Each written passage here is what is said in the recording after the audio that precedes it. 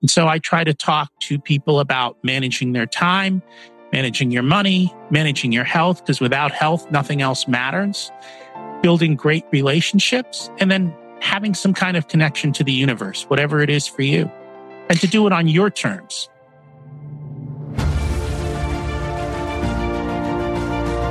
Hello and welcome to the Daily Helping with Dr. Richard Schuster. Food for the brain, knowledge from the experts, tools to win at life.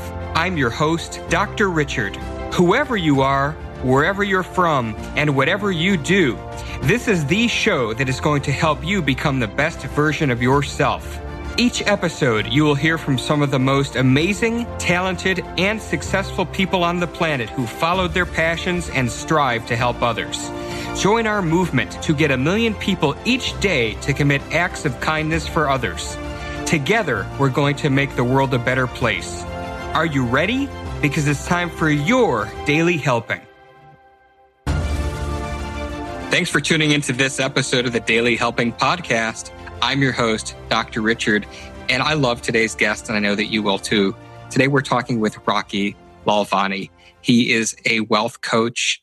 He has his MBA. He's an enrolled agent with the IRS. He helps people who have financial success utilize their money to live a life of abundance, but not in the typical ways that you would expect from your run-of-the-mill financial planner. He is the millionaire next door. He started out with basically nothing when his parents came to the United States when he was 2 years old and his dad was 42.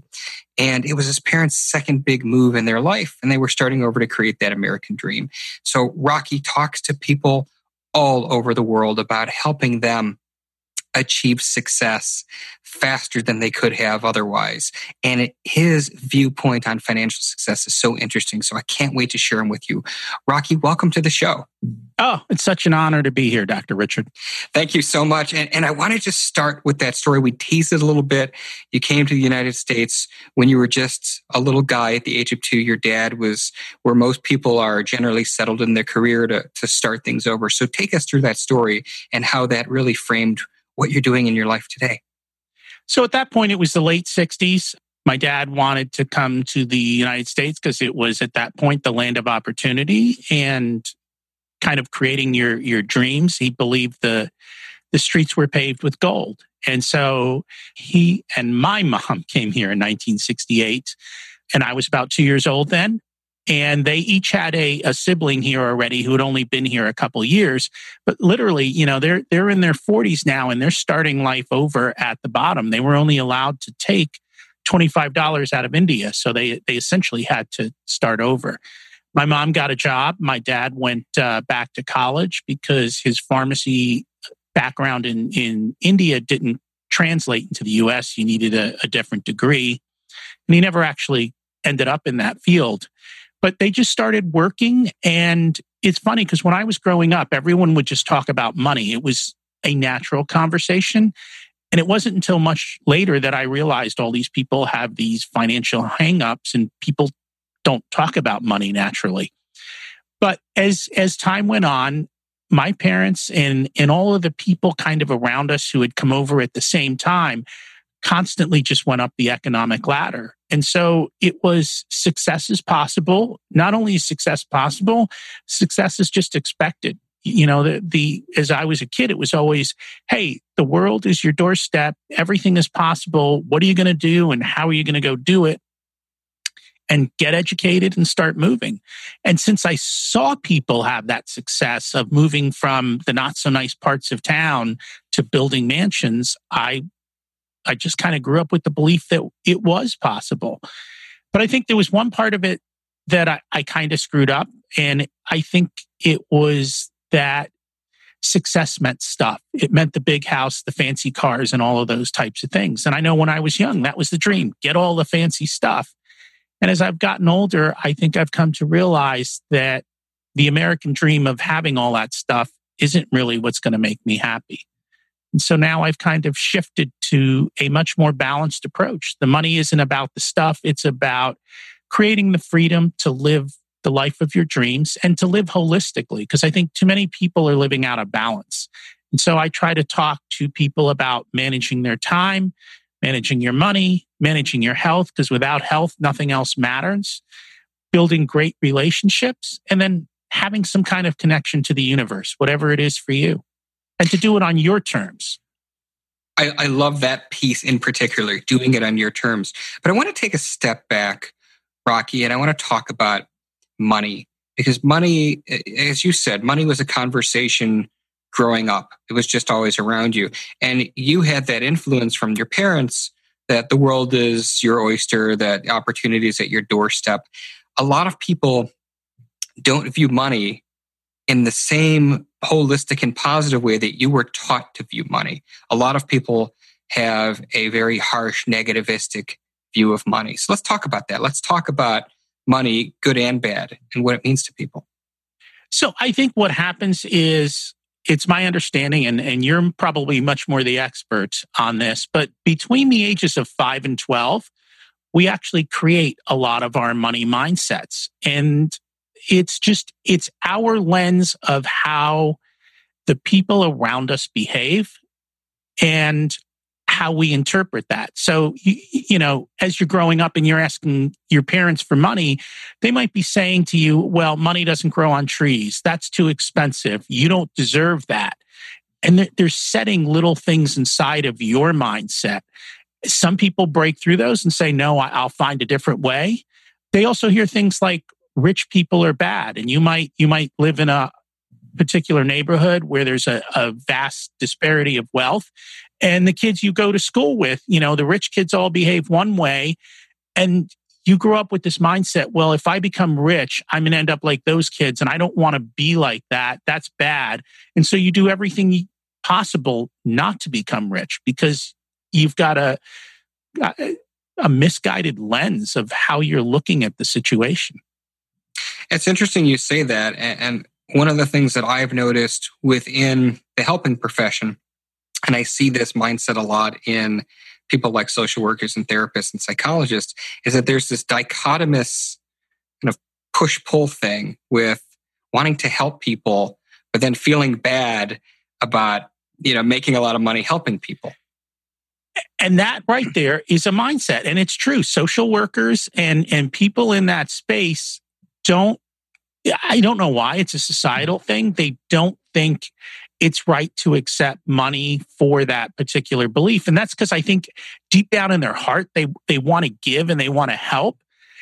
And yet they have that split mindset of there's nothing wrong with being rewarded for the help that you give. If you help people achieve success, why shouldn't they thank you by giving you some of their money? I mean, we do this, and this is the funny thing. Every day we go out and we spend money, right? You go to the grocery store, you go to Amazon, whatever it is, you're constantly exchanging items for money and time for money. And most of the time, I think we don't think about it, but occasionally we have these hangups like they do.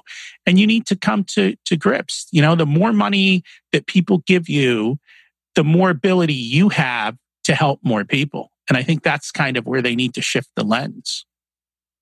Yeah, I would agree with that. I think one of the most refreshing things I ever heard anybody say was David Osborne, who talked about the hundreds of millions of dollars he's accumulated, and his mission in life is to give it all away. And he articulated that very point on my show: is that if he didn't have that income, if he didn't have that money, his impact would be far less. So that's right on point.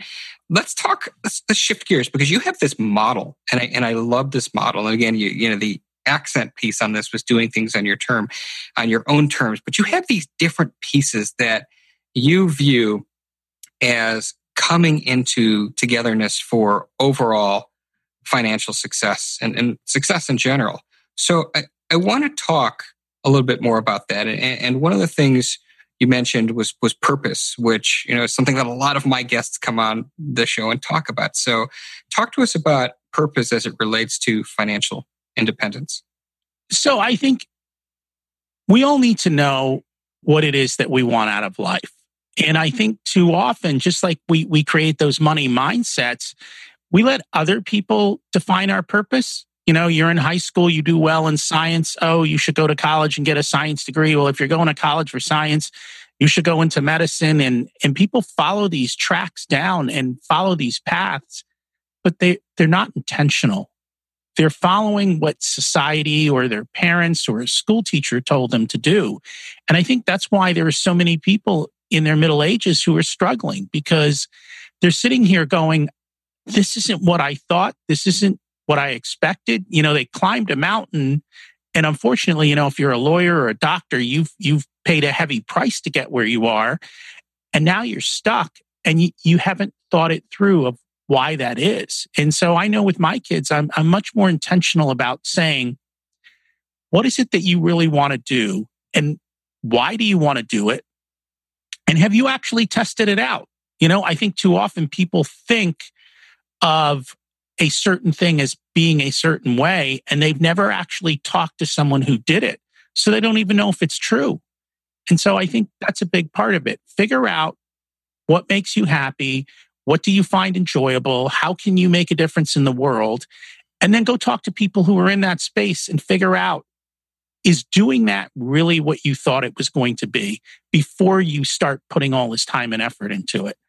And I think that's important. You have to have something to shoot for. And I know that you coach, and you've been a very successful coach for a long time, helping people figure this stuff out. Once they figured out that purpose, once they bring that intentionality to what they're doing, what do you advise is the next step? So, I think people think they have to go into this thing and burn the boats and make big changes. And I tell people that that's not necessarily the case. What I try to do is help people just kind of overcome the fear and take that one tiny next step. And I think more often than not, we get so busy in our lives that we're stuck looking at the tree. We can't see the forest and we don't see the opportunities that are right in front of us. I think there's a lot of people who know they want to do something different, but they're fearful of the change. Or even more than that is they don't know where to begin. They don't even know how to start. And the funny thing is like when I sit down with people and I coach them, I see all these opportunities right around them that are so easy for them that within a single phone call, they could start doing something different. And it's usually not just one thing. It's like, hey, here's 3 or 4 things you can do that takes so little effort. And there's literally no bad outcome from them, because it's not like they're risking quitting their job and running off to something new. And I think that's the biggest thing, is just taking those little steps and seeing the opportunity in front of you. And too often, we all are experts in something.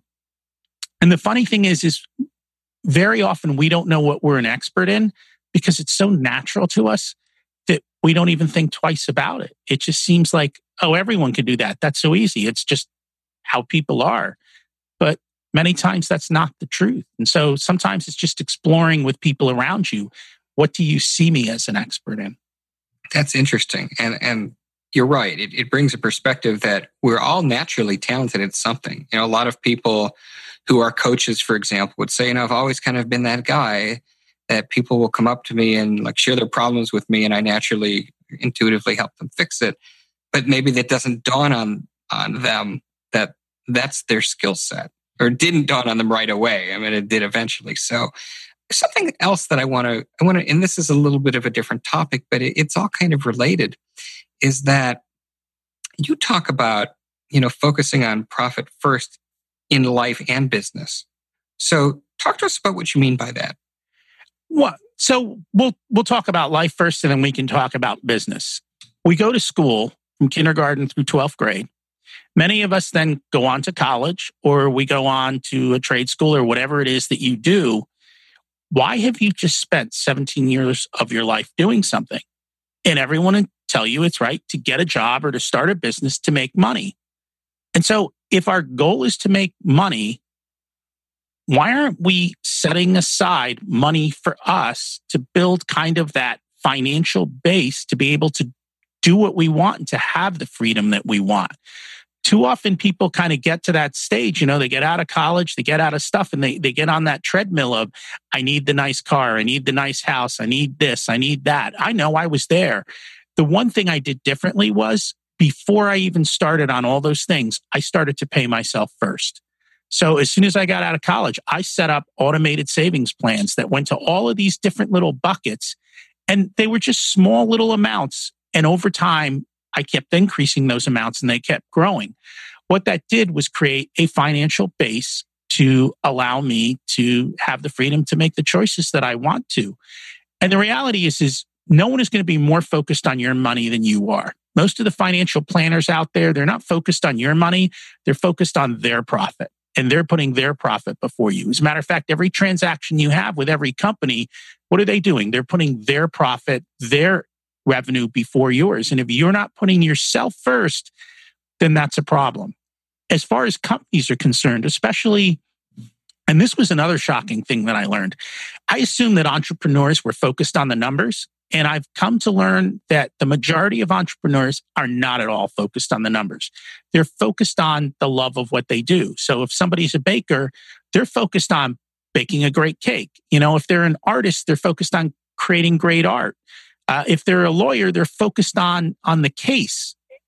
Most of them, though, aren't focused on the money. And the reality is you're spending all your time, all your life to earn this money. You need to set aside a portion of it for yourself.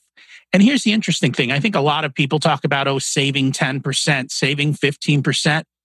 And that's all well and nice. And the reason 10 and 15% works is if you start saving 10 and 15% when you're 22 years old, when you're 65, you'll have enough to retire. However, if you save 50%, that curve changes from 40 years to 10 years or so. And so the bigger the gap you can create between what you earn and what you keep, the faster you essentially achieve financial freedom. And so that means, kind of stepping off and saying, instead of buying that fancy car, I'm just going to buy a car because freedom in 10 years is more important to me than kind of an obligation. And that's the other thing. When you buy the fancy car, and I'm not against these, we have nice vehicles. The problem with the obligation is now, I've got the fancy car, so now I have to take it to the dealership to pay for the higher level of service. And I don't want to park it in the parking lot because somebody might ding it. So I got to park a little bit away. It creates all these obligations. Same thing with the big house. I got to take care of the lawn. It's an obligation. And over time, you get tired of those obligations. You just want the peace and the freedom to do what you want instead.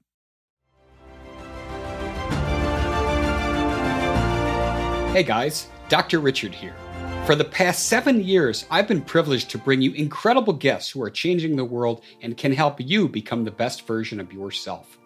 I'm really excited to share with you a new quiz that I created based on my clinical training that will curate for you a custom list of my top episodes and actionable strategies to help you wherever you are on your journey. All you need to do is go to drrichardschuster.com to take it, and it's 100% free. You'll be taking the next step on the journey to unlocking the power of you, and I can't wait to see where you'll go.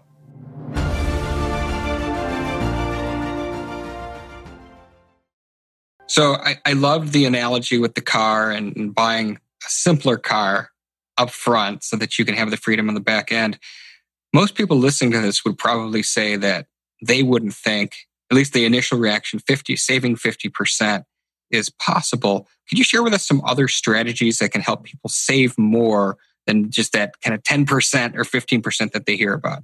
So I know they've done studies on this, and the math actually works.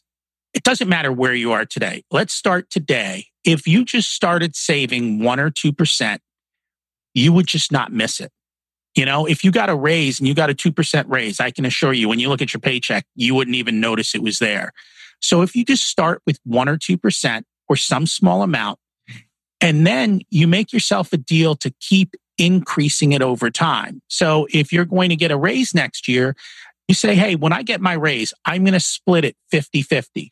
I'm going to save 50% of my raise. I'm going to spend 50% of my raise, right? We're in the middle here. We can enjoy life, but we can build a savings plan. As you pay off the car that you have, instead of running out to buy a brand new car immediately, what if you just started saving that car payment right there, that $500, $600, $700 a month? If you do 2% a year for 10 years, you're at a 20% savings rate. So if you started at 25, by 35, you're at a 20% savings rate. At 45, you're at a 40% savings rate. And that's just doing 2%. And that's assuming very small raises. You jump jobs and you get a 10 or 12% raise. Now you can save 6 or 7 or 8% more that year. And a couple of those jumps, it's not hard. With small changes, they compound. And pretty soon you can have a very high savings rate. And the best part is you're never missing out, because throughout this whole process, you're constantly increasing your spending. You're just increasing it at a slower pace than you would with normal lifestyle creep. Unfortunately, what most people do is they get a 5% raise and they start living a 6% lifestyle because they got that raise. But if you can do the 5% raise and live the 2.5% lifestyle creep, it doesn't take long for those numbers to compound out and put you way ahead of the curve. Now, that makes perfect sense. And one of the things that I want to ask you about is, so let's talk about next steps. So somebody has implemented this strategy, they've been saving, the financial planner is telling you to stick it into a mutual fund or a money market that they're peddling. What do you tell your clients to do with that money that they've saved? So once you start saving your money, you need to say, why am I saving this money? What is the purpose of this money? When you go to a financial planner, most of these people are paid under some sort of a process of the more money they have of yours, the more they get paid. So all they're looking for is to put more of your money under their management. I ask questions of, what are you going to use the money for? If you're going to use the money because you're going to retire early at 42, having it all locked up in an IRA or a 401k doesn't help. If you're going to use that money to build a business or to add on to your business, then you need to start creating a bucket for your business. If you need to start, whatever it is you want to do, figure out what it is that I want to do. Maybe it's investing in real estate. Create your real estate bucket and start putting money towards that bucket. And I think that's the bigger thing, is be intentional. I'm not just saving this to have a big pile of money. I'm saving this to do something with the money. What do I want to do with the money? And once you know what you want to do with the money, then you ask yourself, what is the best vehicle? What's the best account? What's the best way for me to save or hold this money until I can deploy it in the particular area that I want to deploy it? And I know that's kind of a loaded question too, because everybody has different levels of savings. They start saving at different points of time in their life. So what are some of the vehicles, once you've saved your money, you've identified, what the purpose of that money is with intentionality? What are some of the vehicles that you recommend people look at if they're looking to get a good yield of return on their investment? So I think in today's world, getting a good yield is somewhat difficult. We're in a very low interest rate environment. It's difficult. I think you have to determine what are your skill sets? So what are you good at with money? Are you good at investing in stocks? Are you good at picking stocks? If you're not, that's fine. Then you just bet on the race, which means I'm going to invest in the stock market. I understand it's going to go up and down. I'm going to have a process and come up with a way that I'm going to invest in the stock market that I know that when it goes down, I won't make the mistake of selling out. Because when stock markets drop, they light up the center of our brain. That's the same as someone putting a gun to your head or the tiger jumping out of the bush. And so we get fearful. And unfortunately, that's why most of us sell low and buy high. And we buy high because we're chasing returns. I have a fear of missing out, that someone else is getting rich and I'm not. So thinking through your investment process in that particular market, if you're getting involved in real estate, you either need cash or you need backers. So create the cash pile or the backers to be able to deploy your money. Warren Buffett sits on billions of dollars waiting for opportunity. And I think that's one of the most difficult things. Everyone wants to get rich quick and put their money to work immediately instead of waiting for that tremendous opportunity that truly allows you to use that a pile of money to explode and to do great things with. You mentioned something that in today's world, that getting that high interest return is not really happening, and that's the way things are now. Talk to us about money in general in 2018 versus the way it was in the past, because society has changed a lot, over time, and certainly money would be impacted by that. It is. I mean, I think if you look at the average lifestyle in the 1950s and 60s, it's dramatically different than the lifestyle today. Today, we want more, bigger, better. I think there's a lot of things that we think we need that aren't really needs, they're wants.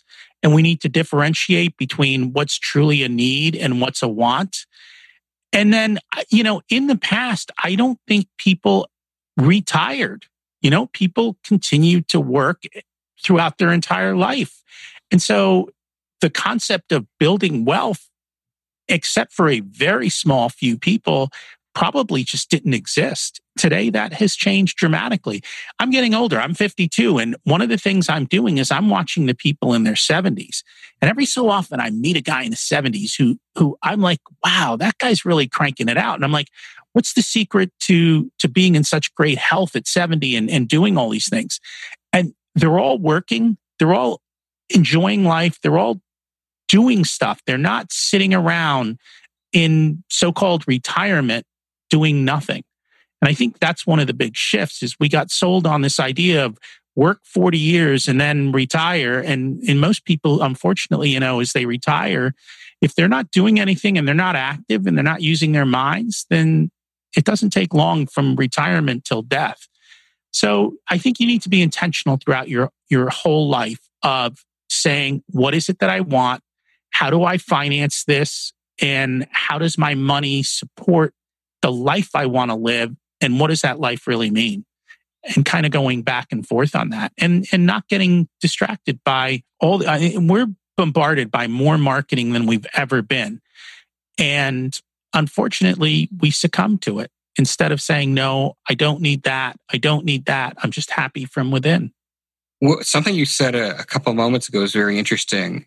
And there's actually a lot of research that supports that, about what happens to people's brains when they retire.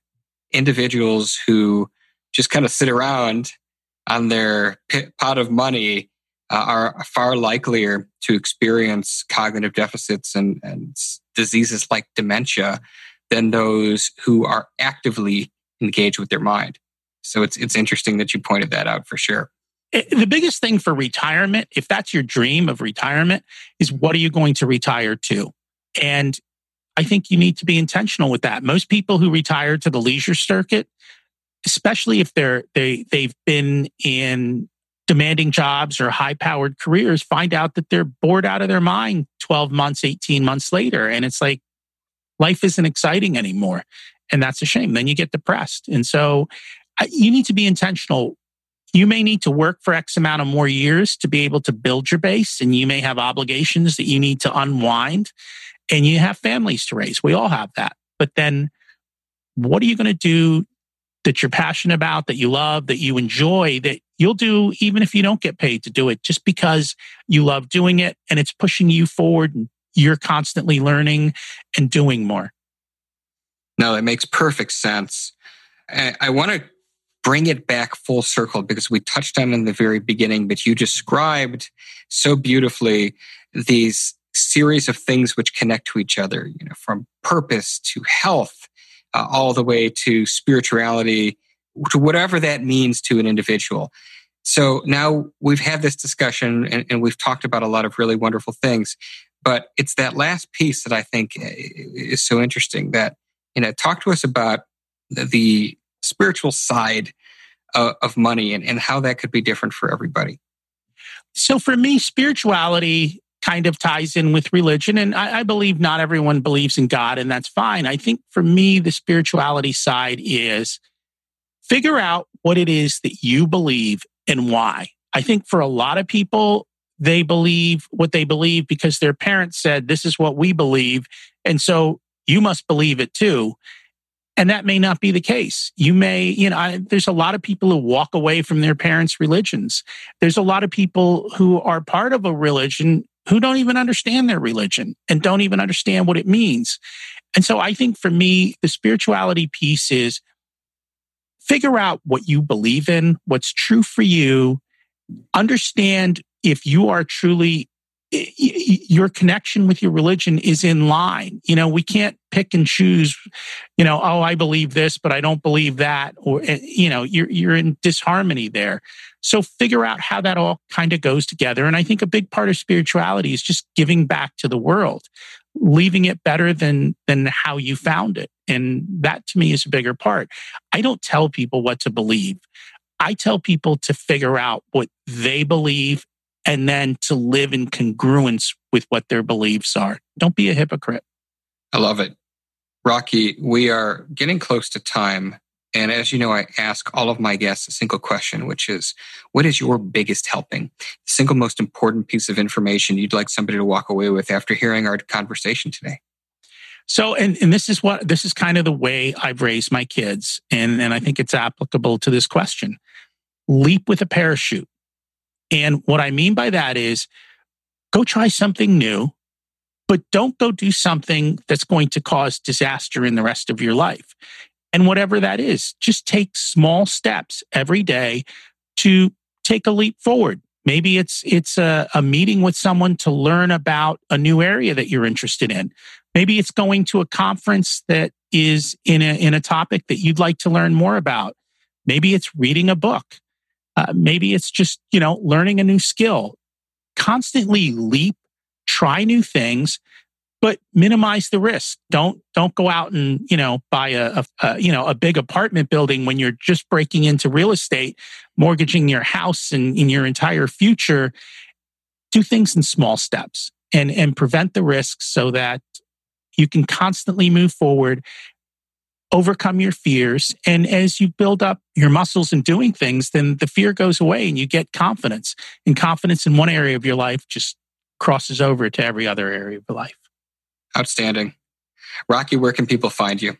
So you can find me at richersoul.com. I have a podcast there. It's on all of the main players. If you want to email me, it's rocky@richersoul.com. I love to help people. And same thing, Facebook/richersoul.